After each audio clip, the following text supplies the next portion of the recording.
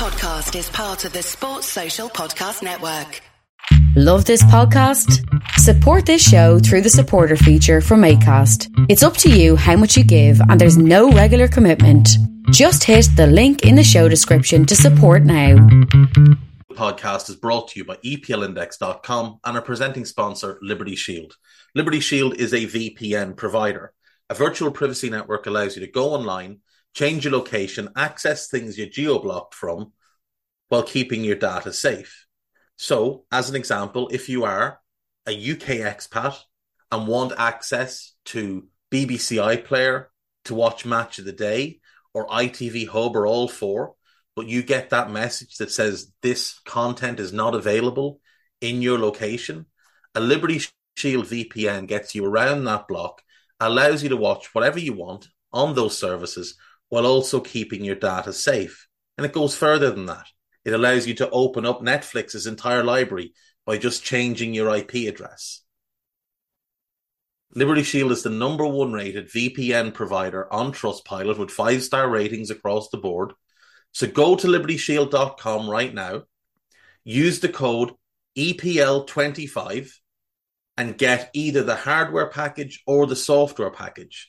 The hardware package is a router that you plug into your existing router, and any item you want to change the IP address on, be it your phone or your television, you connect that to the new Liberty Shield router.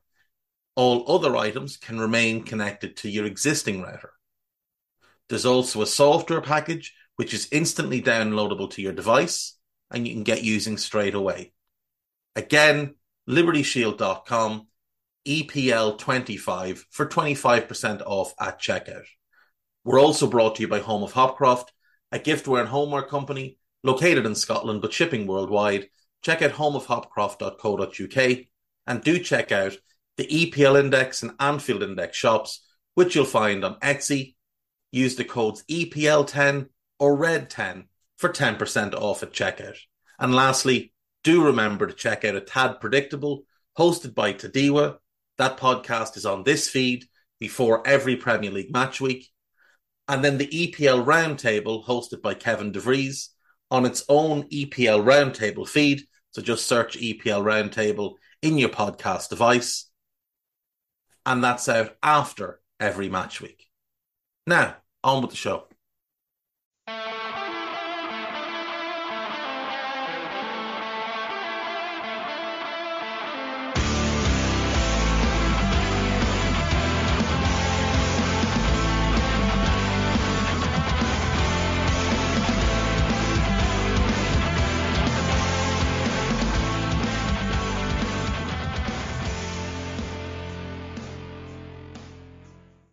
What's good, boys and girls? Two-Footed Podcast.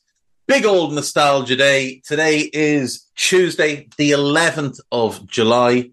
There's actually a bit of sunshine, so my mood is chipper today. As I say, big old nostalgia podcast here. Going to keep walking down memory lane because, frankly, the Premier League is boring the life out of me at the moment because nothing exciting is happening. Arsenal have taken already a week and a half to complete the Declan Rice transfer since they agreed terms or agreed a fee with West Ham, which suggests that they've had to borrow money to cover the upfront cost because the deal is a lot more expensive than they wanted it to be, having already paid over the odds for Kai Havertz and potentially paying more than they wanted, or definitely paying more than they wanted for Jurrien Timber. But I do think the Timber deal is good value. The Havertz deal is a significant overpay and the Rice deal is a massive overpay. But the bigger thing with the Rice deal is that Arsenal wanted to spread the payments over 5 years and West Ham insisted that it be paid over 2 years. So that's likely scuppered some of Arsenal's plans and caused them to have to go and borrow the money to cover it. But, you know, that deal will get done. It's just a shame that by the time it happens, it'll be a bit of a flop in terms of, you know, how much people will care because everybody reacted to it a week and a half ago. Like, everybody's already had their Declan Rice reaction. So other than Arsenal fans, who'll obviously be very excited to see the player in their kit. Everyone else has just sort of moved on, and we're waiting for other things to happen, waiting for City to get their first big signing in, waiting for Chelsea to get their first big signing in. I know City got Kovacic and Chelsea got Jackson, but they were, 25 million and 36 million or whatever it is. They're not big, exciting deals. Everybody wants the big, exciting deals. Liverpool got Szoboszlai. That was a big, exciting deal. United haven't got an exciting deal done yet. I know they got Mason Mount done, but that one again dragged on and everybody knew it was going to happen. I think Onana will be one that'll get people excited because it's quite easy to watch the footage of him and see how good he is with the ball at his feet. And that will get people hyped up, especially considering De Gea had been fairly below par for his level. For what we expected of him, De Gea has been well below that for the last 5 years. Newcastle, they brought in Tonali. That was a big, exciting one. Yeah, so we're just waiting for City, for Chelsea. I mean, Spurs getting Maddison, I think, was a very good deal and an exciting deal for people because he was 40 million because he had a year left. Otherwise, he would have been a lot more expensive. And that deal happened pretty quick in the end. Who else are we waiting on? Yeah, United would be the other one. But they did get Mount in the door. So, that was a big money move. It was 55 plus 5 in add-ons. But I think United's real exciting one for them and their fans will be whichever striker they land. If it's Rasmus Højlund, there's a lot of reasons to be excited about him. But there's a lot of reasons to be cautious about that deal as well. He's got one season under his belt and he's going to cost a fortune for a guy with not a huge track record. But he is hugely talented. Hugely talented. Kolo Muani will be overpriced wherever he goes, but as an all-round player, he is very, very good. If you could get him for like 50 million, I think you'd do that. But Eintracht Frankfurt want nearly 100 million for a guy they got in a free last summer. So that might rule him out of a transfer. Although if Spurs lost Kane, I wonder if he's someone they might visit. And the Kane deal is another one that everybody's just sort of waiting on. What is Harry Kane going to do? And I have a piece up on EPLindex.com about Kane. I've had a bunch of pieces over the last few days. I think I've written about 11 or 12 different pieces on EPL Index over the last 4 or 5 days. Some aimed to annoy people without question, just to get a little bit of reaction, a little bit of bite, because, that's kind of my brand. And then some are just, me giving my opinion. Like, I don't think Arsenal have improved their first 11. I think Mount is a poor fit at United.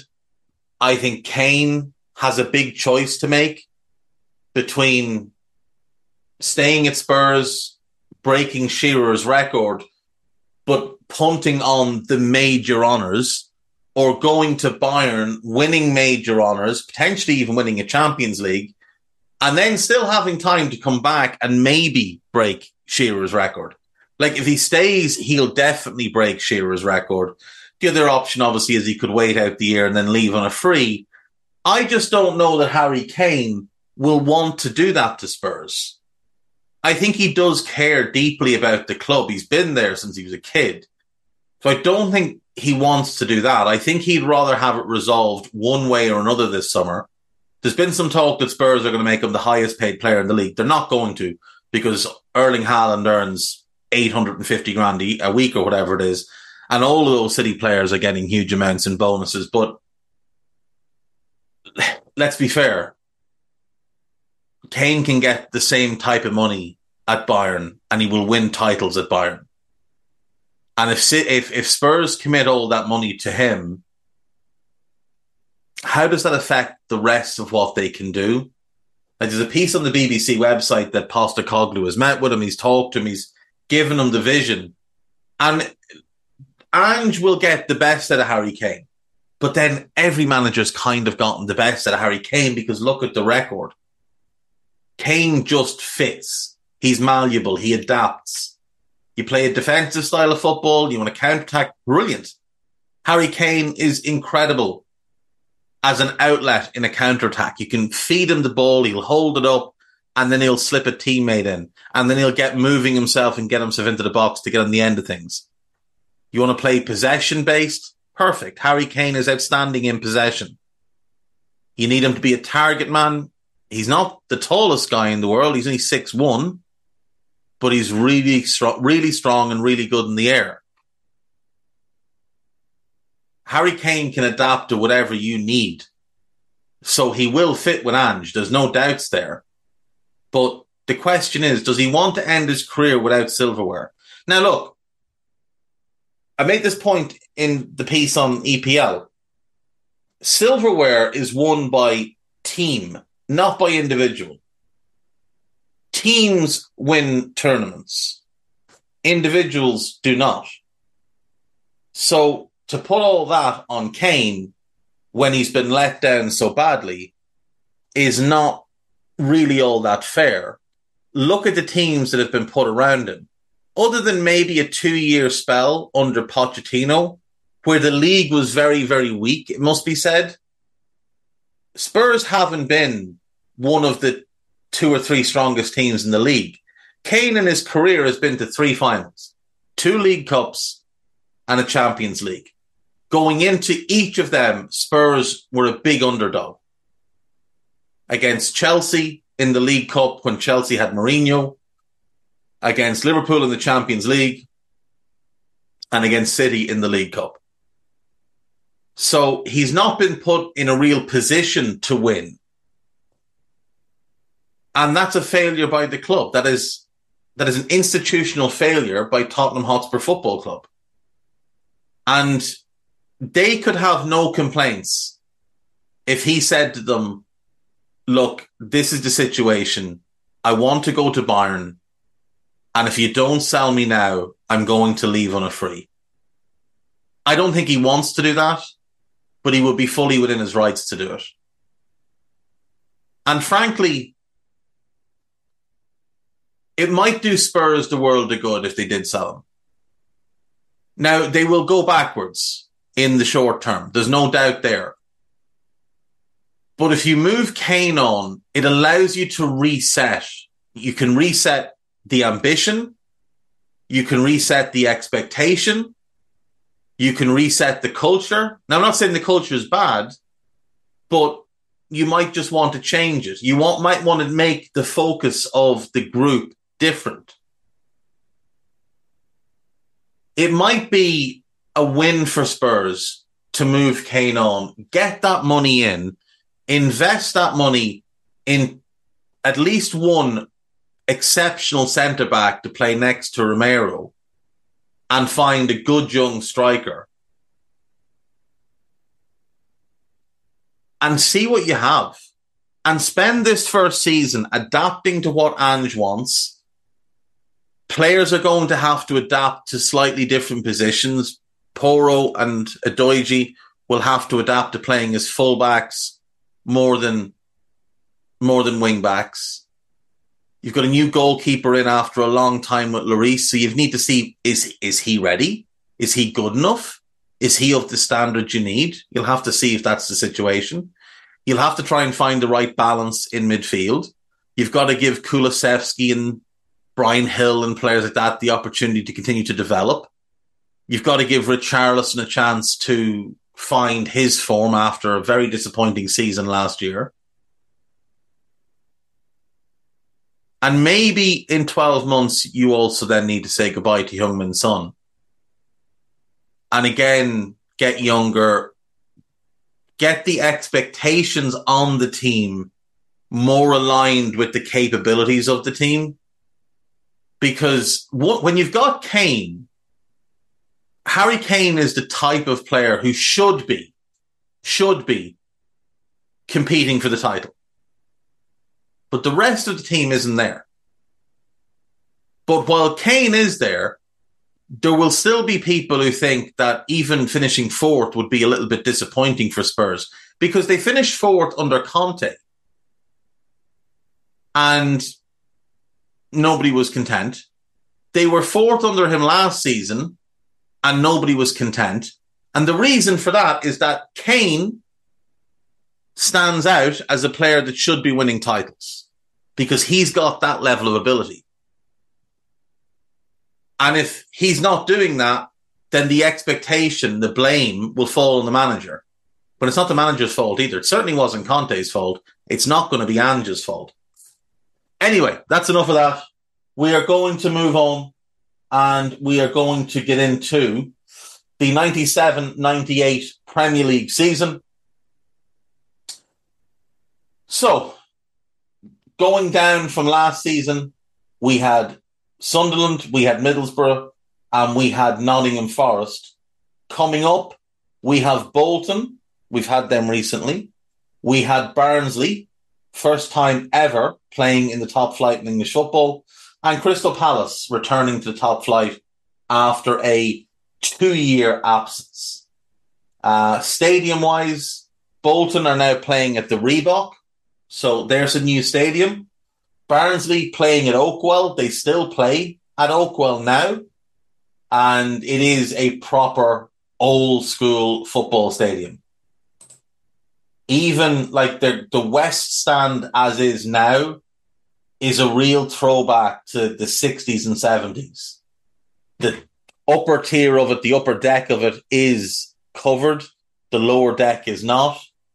And on a cold Yorkshire day, I'd imagine it's a rough enough place to sit. Now, the East Stand is relatively modern, built in the 90s. The Norman Rimington Stand, also built in the 90s. And then the North Stand is, I think, the most recent one, single tier behind one of the goals. And it's where the away fans sit. So you should actually have a look at some of the pictures of the of Oakwell. Have a look at the corner stand and just see how different that is to what you're used to seeing in modern stadiums. What else do we have? Who was the third team to come up, did I say? Oh, yeah, Crystal Palace. So they're still at Selhurst Park, and that's fine. Manager-wise, things are getting fancier. Ruud Gullit has left as manager of Chelsea. That's the word, Chelsea. And he has been... I'm wrong. He didn't leave at the start of the season. He left midway through, didn't he? He did. He left midway through. Forget that for a sec. We'll come back to that. Season starts. Let's just go from there. The season starts. Stuart Pearce had been caretaker manager of Nottingham Forest. He was replaced by Dave Bassett. They'd been relegated. Dave Bassett would take over in the Championship. Everton had Dave Watson as a caretaker manager. He was replaced by Howard Kendall, legendary Everton manager, returning. Blackburn, they had Tony Parks as a caretaker, and coming into the Premier League for the first time to replace him was Roy Hodgson. Graham Souness resigned from Southampton and was replaced by Dave Jones. Dave Jones was an interesting one. There was something very strange happened with him. He remained as manager of Southampton until 2000, when he was arrested on charges of child abuse. When the case came to court, the judge recorded a not guilty verdict. Jones later spoke of his bitterness about the handling of the case and claimed it was the cause of his father's death, who died shortly after the allegations became public. I believe... Oh, yeah, here we go. Yeah, so he'd been a care worker in the late 80s at St. George's School in Formby, a home for children with educational and behavioural problems. Crazy. He was out of management for a year after leaving Southampton. And to be fair, like he managed Wolves, managed Cardiff for a good while, managed Sheffield Wednesday, Was last manager of Hartlepool for a few months. He doesn't manage anymore. I don't know what he does with himself these days. But he was quite highly regarded when he was at Southampton because Saints always had to operate on a really small budget, and he constantly had them doing, relatively well. Kit manufacturers. Arsenal still with Nike, Villa with Reebok. Reebok also had Liverpool. Nike didn't have anybody other than Arsenal. Admiral had Barnsley, so they were new. Blackburn had Asics, and nobody else was with Asics at that time. Oh, Bolton were with Reebok, like Villa and Liverpool. Umbro, Chelsea, Everton, Manchester United.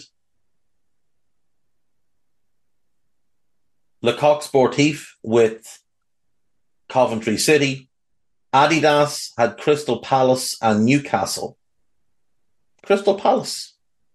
Fair play. Derby County, Puma. Sheffield Wednesday, also Puma, as were Leeds United. Fox Leisure, still with Leicester City. And then Pony with Southampton, Tottenham and West Ham. And Wimbledon were with Lotto. Looks like most of the... No, there's actually quite a few changes. So Arsenal had JVC as a shirt sponsor.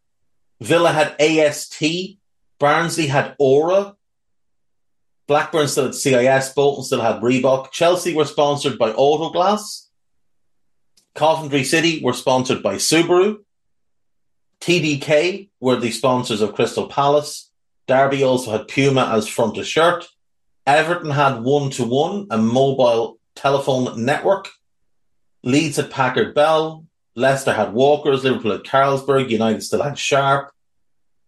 Newcastle had Newcastle Brown Ale. Southampton and Sheffield Wednesday had Sanderson. Spurs had Hewlett Packard. West Ham did not have a front of shirt sponsor. And Wimbledon had Elonex. So, there we go. That's how all the teams were kitted out. So managerial changes in the season then. David Pleat was sacked as Sheffield Wednesday manager on the 3rd of November.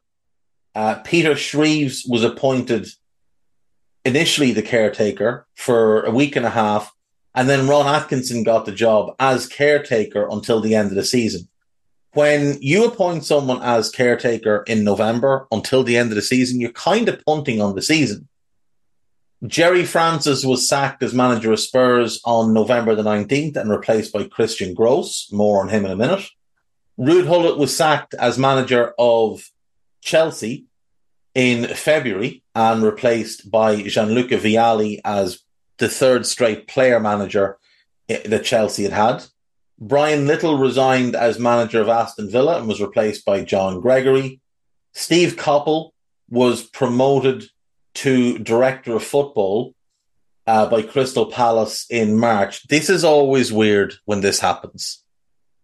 It doesn't happen anymore, obviously, but back then this would happen every so often where a manager would get promoted to director of football when the club had a lot of respect for the guy and didn't want to sack him, but also didn't want him to be the manager anymore. So he was promoted, and Attilio Lombardo, obviously a very fine Italian player, who was at Palace and is now the assistant manager of the Italian national team. He was given the job on a caretaker basis. He quit 6 weeks later, and Ron Nodes and Ray Lewington were given the job on a caretaker basis. And obviously, Ron Nodes has been chairman of a bunch of different clubs over the years. He was chairman at the time, I believe, of Crystal Palace. And Ray Lewington is the Crystal Palace first team coach again. And he's been with Roy Hodgson for quite a while. Because Attilio Lombardo did not speak English, Thomas Brolin, who had obviously flamed out at Leeds, went to Crystal Palace and was basically there more as an interpreter than an actual player. So the two most interesting ones of these are obviously Vialli because he was a legendary player, but Gullit getting sacked. Now, Chelsea were doing pretty well under Hullett. And it's always struck me as strange that he was fired, because they'd won the FA Cup the year before.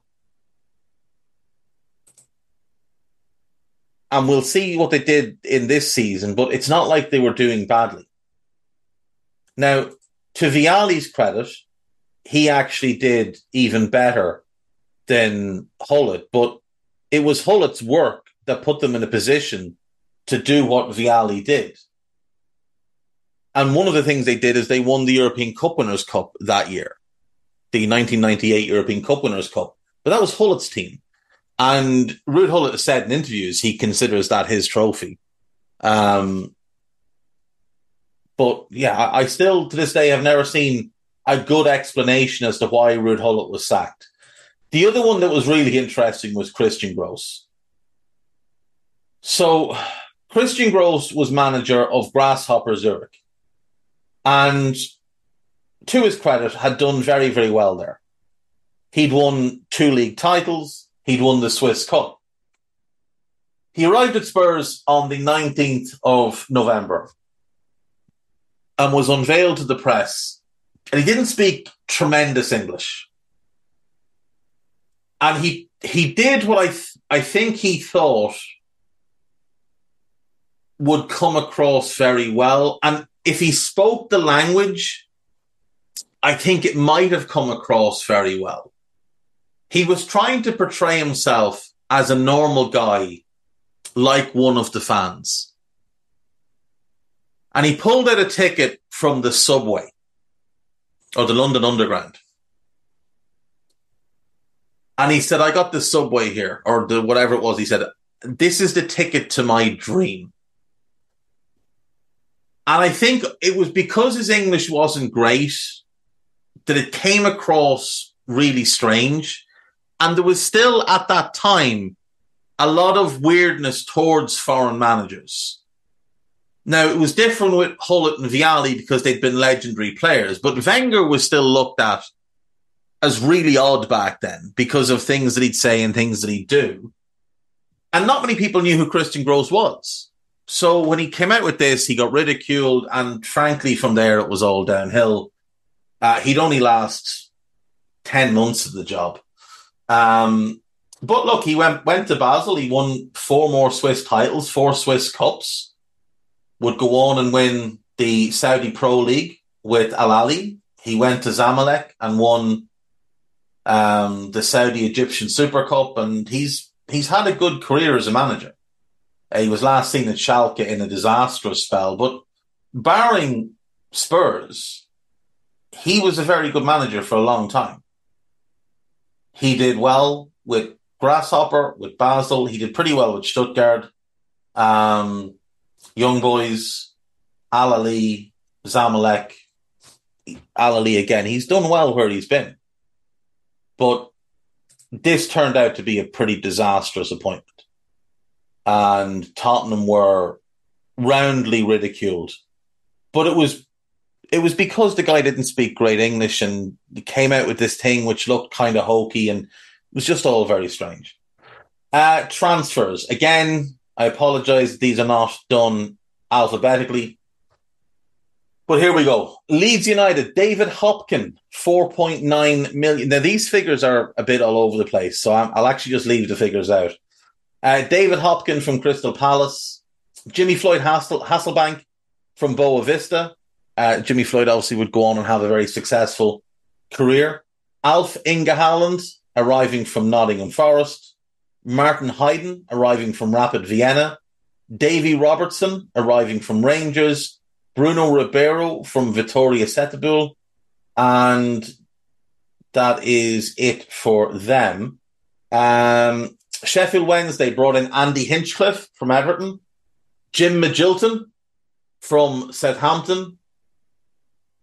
Gosse Salodsky, I don't remember him, from Hajduk Split. Peter Rudy from Molde.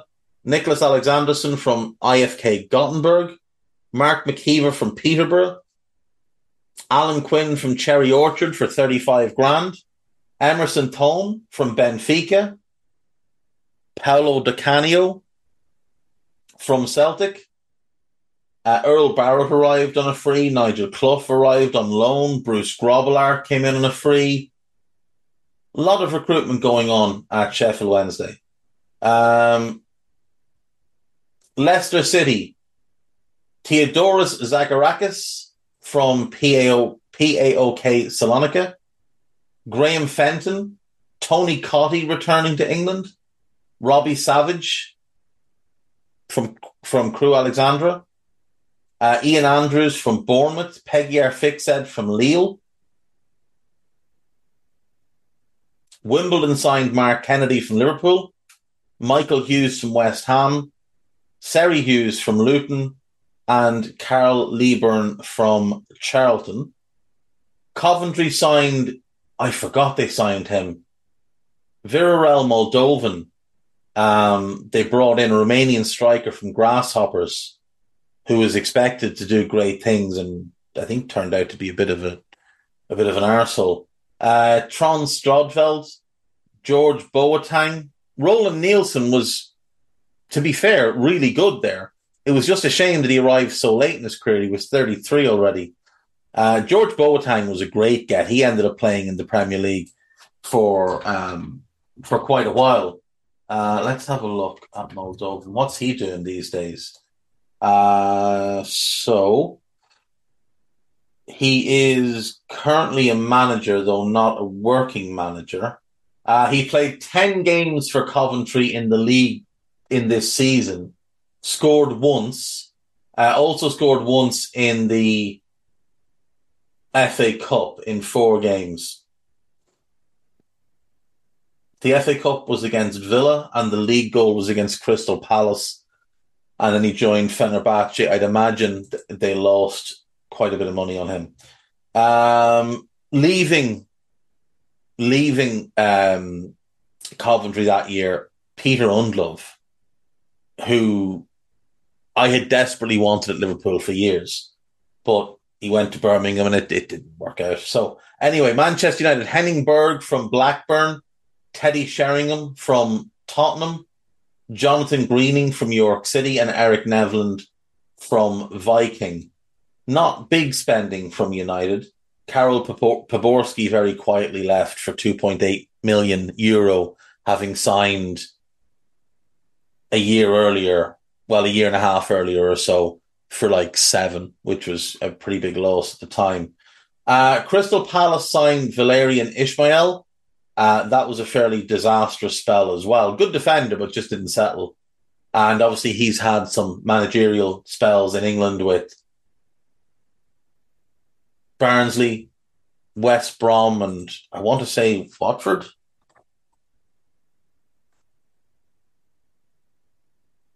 Yes, he's the Watford manager now. His 3rd spell managing a team in England. The Barnsley one went well.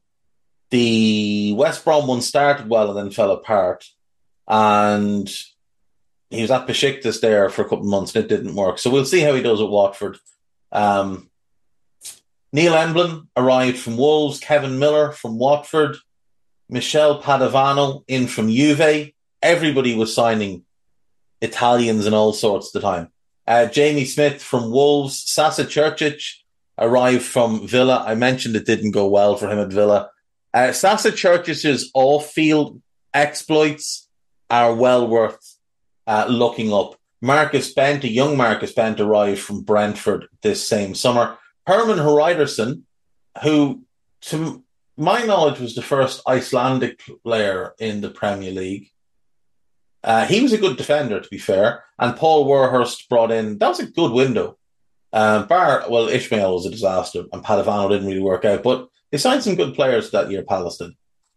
Newcastle, Gary Speed from Everton, Alessandro Pistoni from Inter, Andreas Andersson from Milan, John Dole Thomason from Heerenveen, Des Hamilton from Bradford, Andy Griffin from Stoke, Shay Given from Blackburn, Nicholas Dibasas from Olympiacos, Brian Pinas from Feyenoord. A lot of young players arriving in the Toon. Bar Speed, everyone there is under 23. I remember being really excited by John Dahl Tomasson, and then it didn't really work out for him at Newcastle because they didn't really seem to know how to use him properly. And Alessandro Pistone, when he was first coming through at Inter, they were saying, like, this guy could be the next Maldini. Now, he was obviously never going to be the next Maldini, but he didn't even become good. So that wasn't good either. But Shay Given obviously was there for a long time and gave them good service. Chelsea signed Graham Lasso. They also signed Celestine Babayaro, who was pretty good. So they got their now left back and their long-term left back in one window. They signed Ed De Hoy from Feyenoord, Torre Andre Flo from Brann, who was quite the oddity because he was like 6'7", a beanpole. This was Peter Crouch before Peter Crouch. Gus Poyet also arrived from Saragossa and would go on to be one of their best players. Aston Villa signed Stan Collymore from Liverpool, Simon Grayson from Leicester. Arsenal signed Mark Overmars, which everybody was jealous of because everybody'd seen him at Ajax and he was just different class. Absolutely different class. They also brought in Emmanuel Petit. Emmanuel Petit was at Monaco, was leaving Monaco, was going to Spurs, had agreed basically to go to Spurs, was due for talks with Arsenal, but had pretty much decided he was going to go to Spurs. Had to get from Spurs to Arsenal, asked Alan Sugar for a lend of some money to get a taxi because he had an appointment. Alan Sugar had no idea where he was going, but assumed that the player had just given him his word. And Petit went across North London, met with Wenger, met with David Dein, signed for Arsenal, and Alan Sugar never got his money back. They also signed Gilles Grimande, who was fairly solid but not spectacular. Matty Upson, at that point, was really highly regarded as a young centre-back from Luton. Luis Boamorte from Sporting, he would have a good career. Alex Manninger from Grazer AK. Alberto Mendes, I don't remember. But, you know, you look at the likes of Manninger and Boamorte and Overmars and Petit, like, you know, these were... Overmars and Petit were exciting. Overmars particularly because we all knew who he was. Petit, once you saw him, you knew this is something special. But, you know, the idea of going to Portugal and buying a 19-year-old winger to develop, or going to Austria and buying a 20-year-old goalkeeper and paying real money at the time for them, just wasn't something that any other club was doing. And this is where Wenger had the advantage, in that he had a pretty advanced scouting network around Europe. Ian Pearce moved from Blackburn to West Ham. West Ham also signed Trevor Sinclair, Eyal Berkovic, Andy Impey, Craig Forrest, who was in goal when Ipswich conceded 9 to Manchester United, Stephen Bywater from Rochdale. He was the next big thing at the time. 16-year-old goalkeeper at Rochdale. West Ham paid $500,000 to get him. Unfortunately, didn't develop as he was hoped. They signed David Unsworth as well, and then sold him back, I think, 6 months later.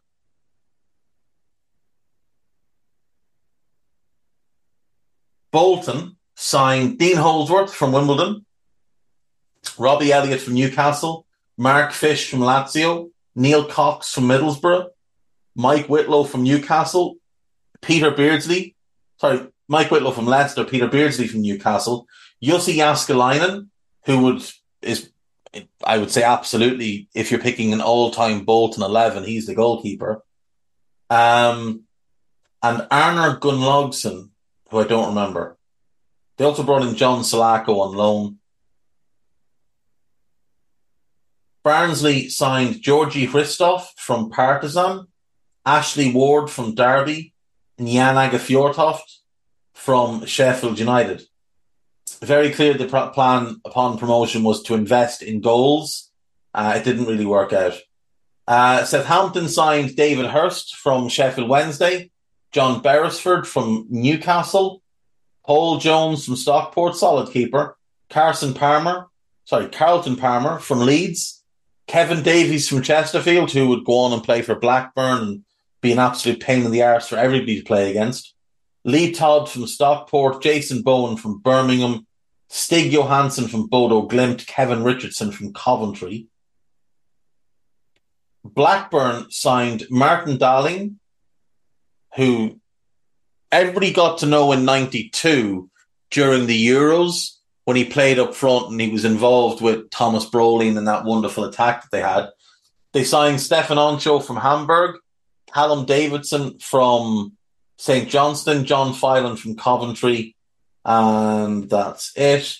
Tottenham signed Les Ferdinand from Newcastle. Then they signed David Ginola from Newcastle, Jose Dominguez from Sporting, Nicola Berti from Inter. They brought Jurgen Klinsmann back on a loan. Liverpool signed Paul Ince from Inter. They signed Oyvind Leonardson from Wimbledon, Danny Murphy from Crewe, Karl-Heinz Riedle from Borussia Dortmund, Brad Friedel from Columbus Crew. And obviously, he didn't work out from at Liverpool, but he did have a great Premier League career with Blackburn and then Spurs. Everton signed Don Hutchinson. They signed John Oster from Grimsby, Gareth Farley, Mitch Ward. That's a very uninspiring window by Everton, especially when you're losing Speed and Hinchcliffe, which was your entire left side and your main point of attack. Derby County signed Lars Bohinen from Blackburn, Dion Burton from Portsmouth, Jonathan Hunt from Birmingham, and a young Rory Delap from Carlisle, who obviously would be best known for his time at Stoke and his long throws. One club I wanted to mention here, who were not in the Premier League this season, had been relegated at the end of the prior season, is Middlesbrough.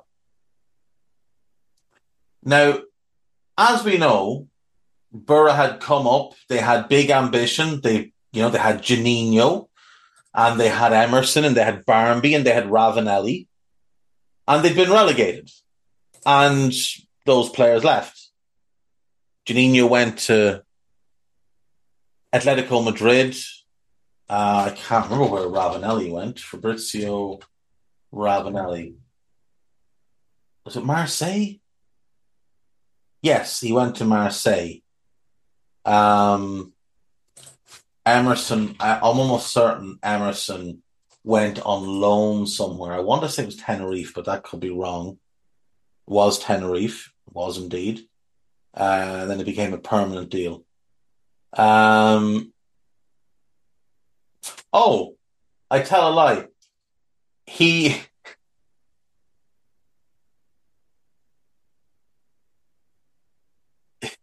refused to play in the lower league, went home to Brazil, said he wouldn't come back, and stayed there until January when he was sold. I thought he went on loan, but no, he went home. He went home.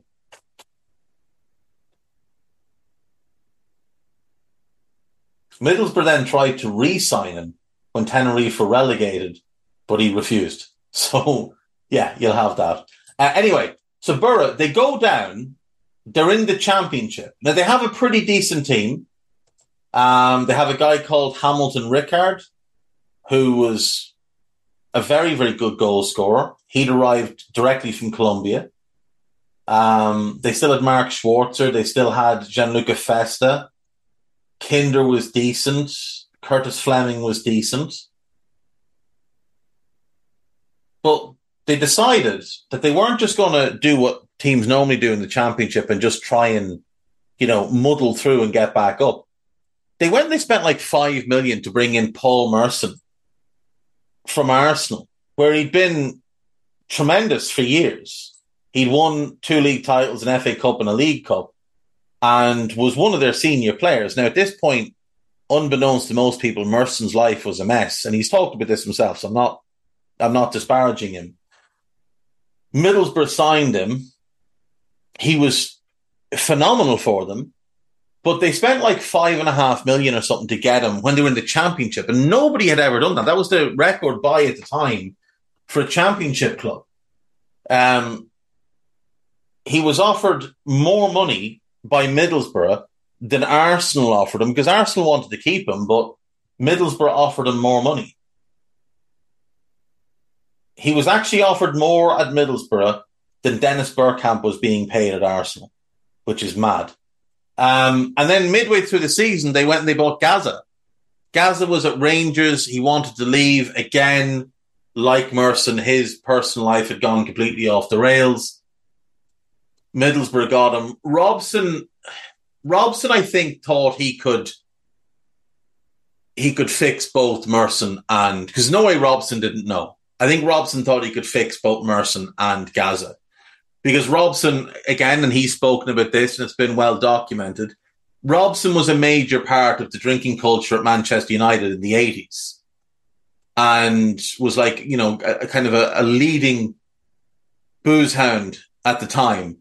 And had basically given it all up, turned his life around and was, you know, on the straight and narrow completely. Now, he never ventured off to the extent of Gaza with the drinking or Merson with everything else that came along with it, like his gambling habit. But Robson was a very serious drinker in the 80s, and he cleaned himself up completely. And I think he thought he could do the same with Merson and with Gaza. And as it turned out, unfortunately, he was unable to. But I just wanted to highlight Middlesbrough in the championship being incredibly ambitious. So the table ends with Arsenal as league champions for the first time in the Premier League era. The Gunners are champions, 1 point clear of Manchester United. Liverpool finished third, Chelsea fourth, Leeds fifth, Blackburn sixth, and Villa seventh.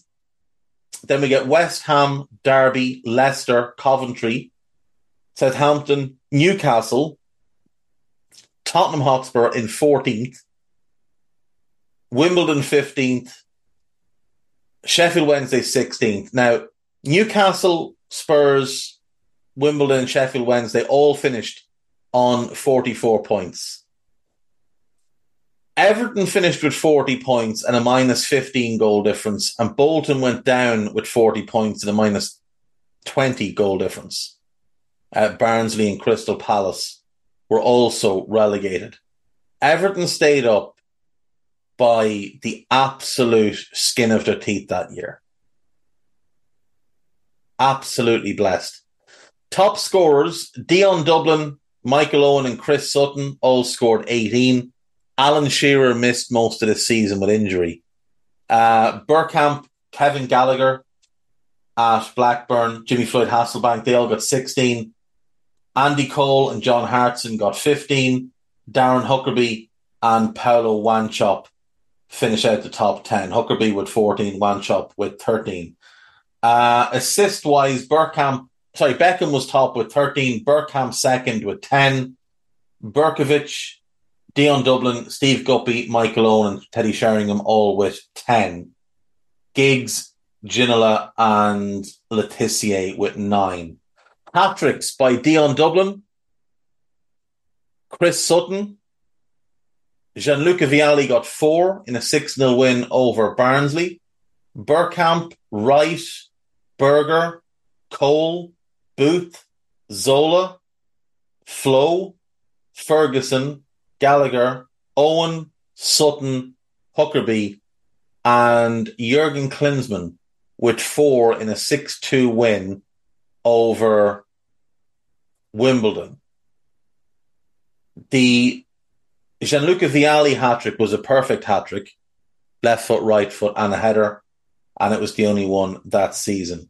Manager of the month, Roy Hodgson in August, Martin O'Neill in September, Ferguson in October, George Graham in November, Hodgson again in December, Kendall in January, Strachan in February, and Wenger in March and April. Arsene Wenger voted manager of the season. Player of the month, Bergkamp in both August and September, Wanchop in October, Andy Cole and Kevin Davies shared it in November, McManaman won it in December, Dion Dublin in January, Chris Sutton in February, Alex Manninger in March, and Emmanuel Petit in April.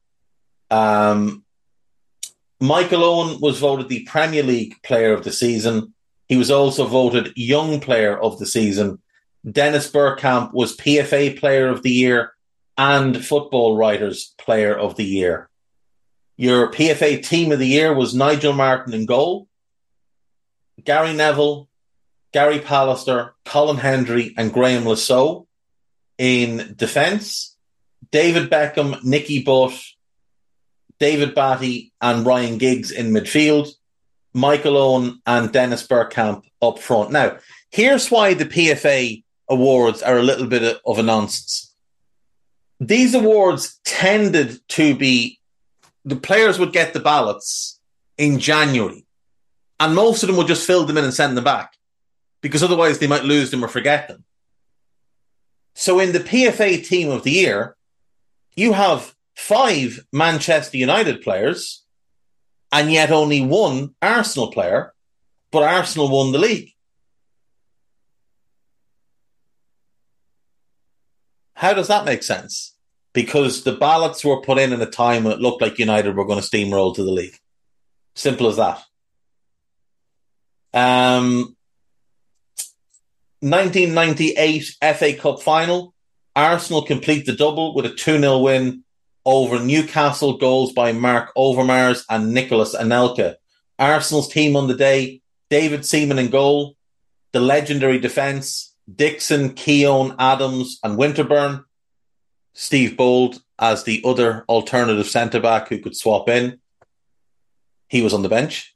In midfield, Ray Parlour, Patrick Vieira, Emmanuel Petit and Mark Overmars.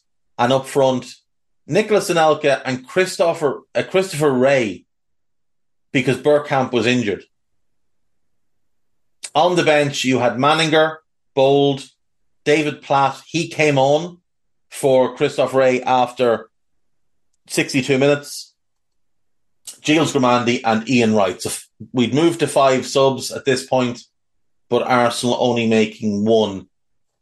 Newcastle's team, Shay Given, Pistoni at right back, Stuart Pearce at left back, Dabizaz and Howie in the middle, Warren Barton playing right side of midfield despite being a right back, Rob Lee, David Batty and Gary Speed across midfield, very much parking the bus here. That's the mandate. Tamuri Ketsbaya and Alan Shearer up front, Shaka Hislop, Steve Watson, Philippe Albert, John Barnes and Andreas Anderson were the subs. Watson, Barnes and Anderson all came off the bench. And just to back up what I was saying earlier, Alan Shearer played only 17 games in the league that season and only scored 2 goals. He was very, very hampered by injury. In the League Cup final, Chelsea beat Middlesbrough 2-0. Now, bear in mind, Hullett was sacked in February. This game is in March. So again, he had done a lot of the work to get them there. This game ended 0-0 after 90 minutes and went to extra time. Frank Sinclair scored on 95 minutes and Roberto Di Matteo scored on 107 minutes. And Middlesbrough fans must have been sick of the sight of Roberto Di Matteo because obviously he scored in the FA Cup final against them the previous season. But this was a really big achievement by Borough to get to this final. They beat Liverpool in the semi-final. They lost the first leg at Anfield and then beat them 2-0 up at the Riverside. And again, they were a championship team. Everton's 11, Ed De Hoy, Dan Petrescu, Frank Leboeuf, Michael Dewberry and Frank Sinclair. Graham Lasso at left back. So that's your back 5. Di Matteo, Wise and Newton in midfield. Zola and Hughes up front. 3-man bench for this competition. Hitchcock, Steve Clark and Torrey Andre Flo. Clark and Flo both came on. The Borough team, Schwarzer, Festa, Vickers, Pearson, Kinder, Merson, Musto, Madison and Andy Townsend, another experienced player they brought in despite being in the championship because they were paying big wages. Hamilton Rickard and Marco Branca, who was another pricey enough signing.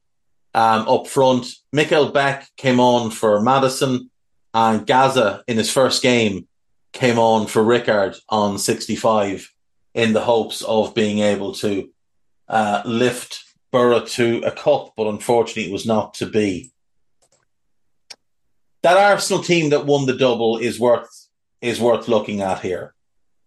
You had an all-time great goalkeeper in David Seaman, who was towards the end of his career, admittedly, but was still as good as pretty much anybody in the league. Schmeichel was probably a notch above, but Seaman was a great, great keeper. And then you had Alex Manninger as his backup, who was good enough at that time to step into the team and end up winning a Player of the Month award because he just performed very, very well. If we look at how the season went for Arsenal, so they're unbeaten through the first 12, but they're 6 wins, 6 draws. And after 12 games, they're second in the league. They've been first at stages, but at this point, they're second in the league. Then they have their blip. And back then, everybody used to talk about their blip. And even managers would reference it. Oh, well, they haven't had their blip yet, so we're just waiting for that. Ferguson was always at this. When a team would be slightly above United and United might have been through a rough patch, Ferguson would make out, well, they haven't had their rough patch yet. We're well positioned to overtake them. So for Arsenal, they lost 4 of 6. They lost to Derby, they lost to Sheffield Wednesday, they lost to Liverpool, and they lost to Blackburn. But in between, they did beat Manchester United 3-2. Now, coming out of that, they ended up in 6th. They dropped to 6th. They managed to get themselves back in form. They won 4 of the next 6, but they were still only in 5th place. And that was late January. And I would bet the players had already received their ballots for PFA and had already sent them back in. And Arsenal were 5th, so they weren't really in consideration. And then Arsenal just went on a tear. From the 31st of January, when they beat Southampton 3-0, they beat Chelsea 2-0, they beat Palace 1-0, they draw at West Ham, but then they go on this unbelievable 10-match winning run. They beat Wimbledon. They go to Old Trafford and they beat United through an Overmars goal. They beat Sheffield Wednesday. They beat Bolton. They beat Newcastle. They beat Blackburn. They hammer Wimbledon. They beat Barnsley. They beat Derby. They beat Everton. And now they're 7 points clear and the title's done. Title has been won because they lost their last 2 games. Liverpool tonked them, but it was pretty clear Arsenal were still drunk. Title was over with 3 games to go because they put together a run of, basically 13 wins out of 14 or 15 wins out of 18, which is a genuinely incredible run. But coming out of their blip, quote unquote, to do that was pretty spectacular.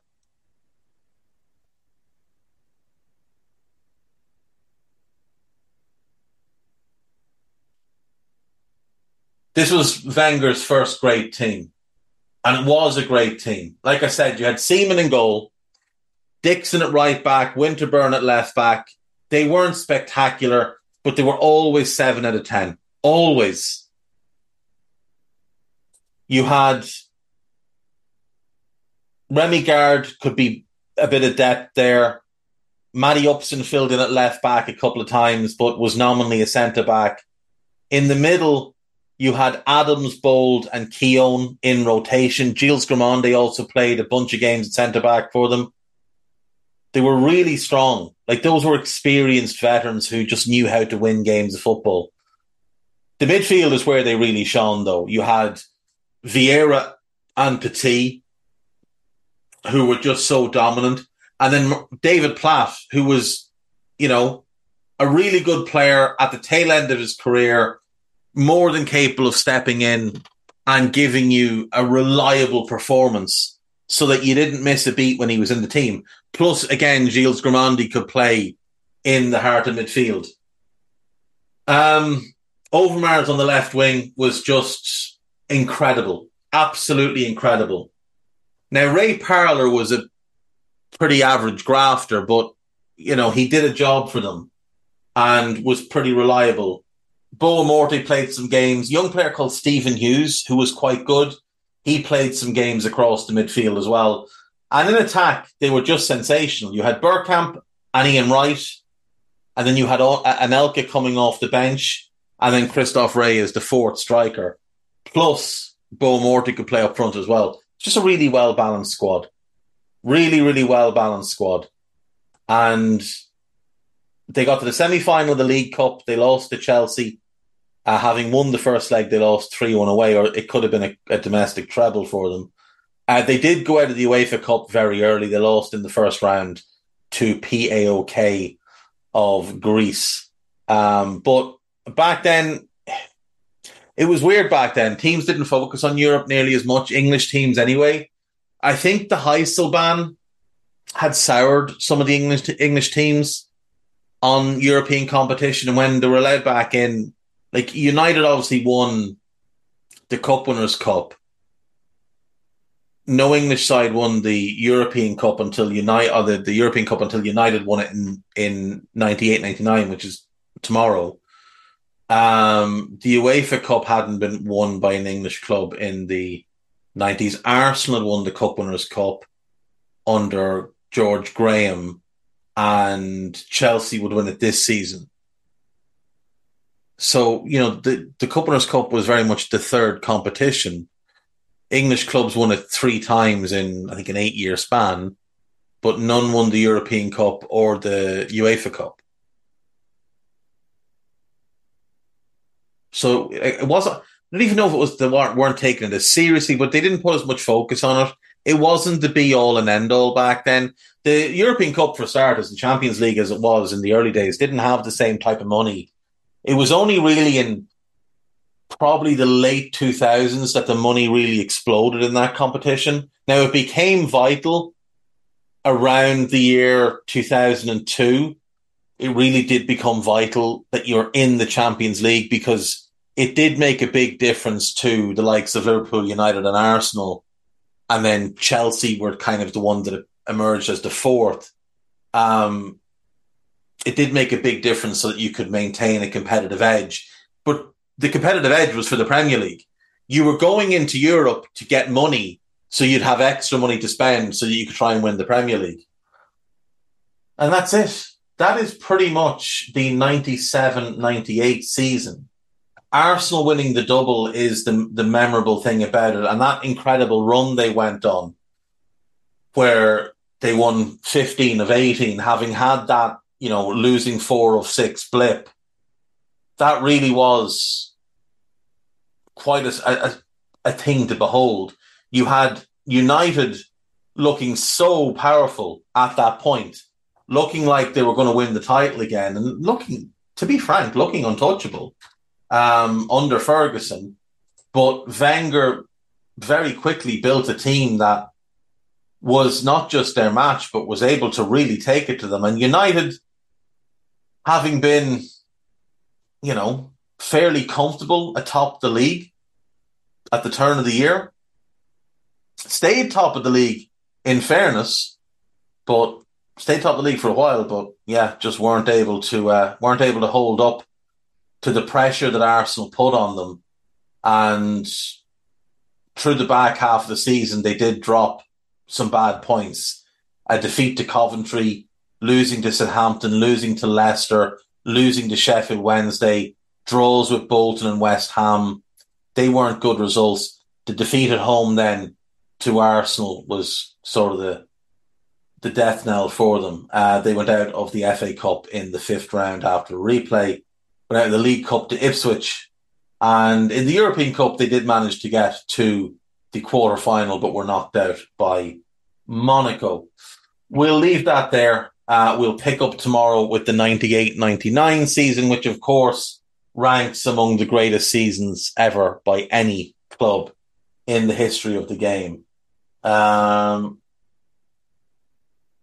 I'm going to take a break. When we come back, we will just go through the gossip, and there's one or two other bits of news, so we'll do that. So I will see you all in a sec. Right, welcome back. So, Tottenham have completed the signing of Manor Solomon from Shakhtar Donetsk on a 5-year contract. I assume they'll figure something out with Shakhtar over compensation and avoid some big court case. Calvin Phillips said that Pep Guardiola's comments about his weight were hard to take after the World Cup. Ashley Young to join Everton, having agreed a deal. He's set to have a medical today. Inter are still looking to sign Romelu Lukaku on a permanent deal. They're just going to continue to lowball and lowball and lowball. That is the simple fact of it. And Chelsea are going to get frustrated and end up probably giving in and letting him go for far less than they actually want to. Callum McGregor has signed a new deal with Celtic, 5 years. I love the player. I like the fact he's gotten a new contract. But 5 years for a 30-year-old, I don't like doing that. Fulham and West Ham are both interested in Taylor Harwood-Bellis, according to the BBC. And that's it. So let's do the gossip and get ourselves... Oh, actually, there's one other thing I wanted to do. So all of the new home kits have been released. Actually, you know what? We'll do this tomorrow. We'll do it tomorrow. We're already gone long today. We'll do it tomorrow. We'll just do the gossip. Wolves are closing in on re-signing Matt Doherty after his exit from Atletico Madrid. Wolves are very quickly moving themselves into my I think you're going down group. West Ham are hoping to land James Ward-Prowse for a fee in the region of 20 million, but Southampton want closer to 40. Even the 20 million would be too much for me. Cameroon goalkeeper Andre Onana's 43 million move to Manchester United is at an advanced stage and will be completed this week. Tottenham are confident of signing Mickey van de Ven, who's valued at 25 million. He might be valued at 25 million, but Wolfsburg want 40. Everton have made an inquiry about Tom Heaton. What are Everton doing? What are they doing? Manchester United have set an asking price of 50 million for Harry Maguire, who's 30. Number one, crap. Number two, 30. Why would anyone pay that? Nobody's paying that. That is not a real thing. Danny Van de Beek could be on his way out of Manchester United with Nottingham Forest, Wolves and Crystal Palace all interested. Palace would be a good move for him. Montpellier's French forward El Yawahi and Juve's Serbian striker Dusan Vlahovic are among the attacking targets being considered by Chelsea. Per Schurz is attracting interest in Liverpool. No, he's not. Leicester are interested in signing Steffi Mavididi from Montpellier. I'm assuming his agent has passed that on to Romano. Newcastle are trying to sell Alan St-Maximin, and unsurprisingly, some Saudi clubs might have interest, and they're doing that to help fund their bid for Harvey Barnes. Inter Milan are preparing to increase their initial bid for Romelu Lukaku, but Chelsea want 40 million. They're not getting 40 million. Al Hilal have informed Manchester City they're ready to pay 60 million for Bernardo Silva. Reece James wants to become the new Chelsea captain, despite interest from Real Madrid. Sheffield Wednesday are in talks with Troy Deeney over a player-coach role. Sergei Milinkovic-Savic will join Saudi club Al Hilal from Lazio in a transfer worth 34 million. I hate that. I love Sergei Milinkovic-Savic. He's deserved a big move away from Lazio for about 4 years now, and I hate that it's to Saudi. Now, he'll do great over there and all the rest, and it'll be very easy life for him, but I would have loved to have seen him in the Premier League. Paris Saint-Germain are now leading the race to sign Randall Kolo Muani. Okay. Luton Town want Blackburn's Belgian goalkeeper Thomas Kaminski, but have not met their 3 to 4 million asking price yet.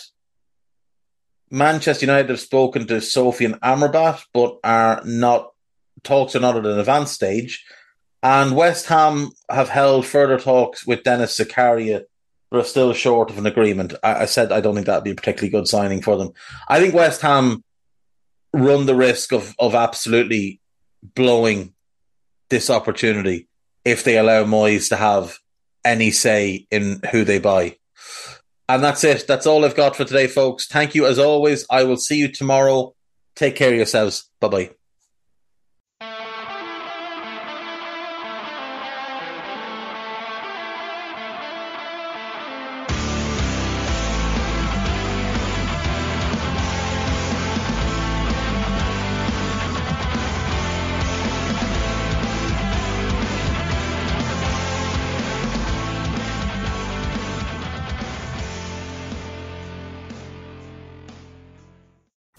Sports Social Podcast Network.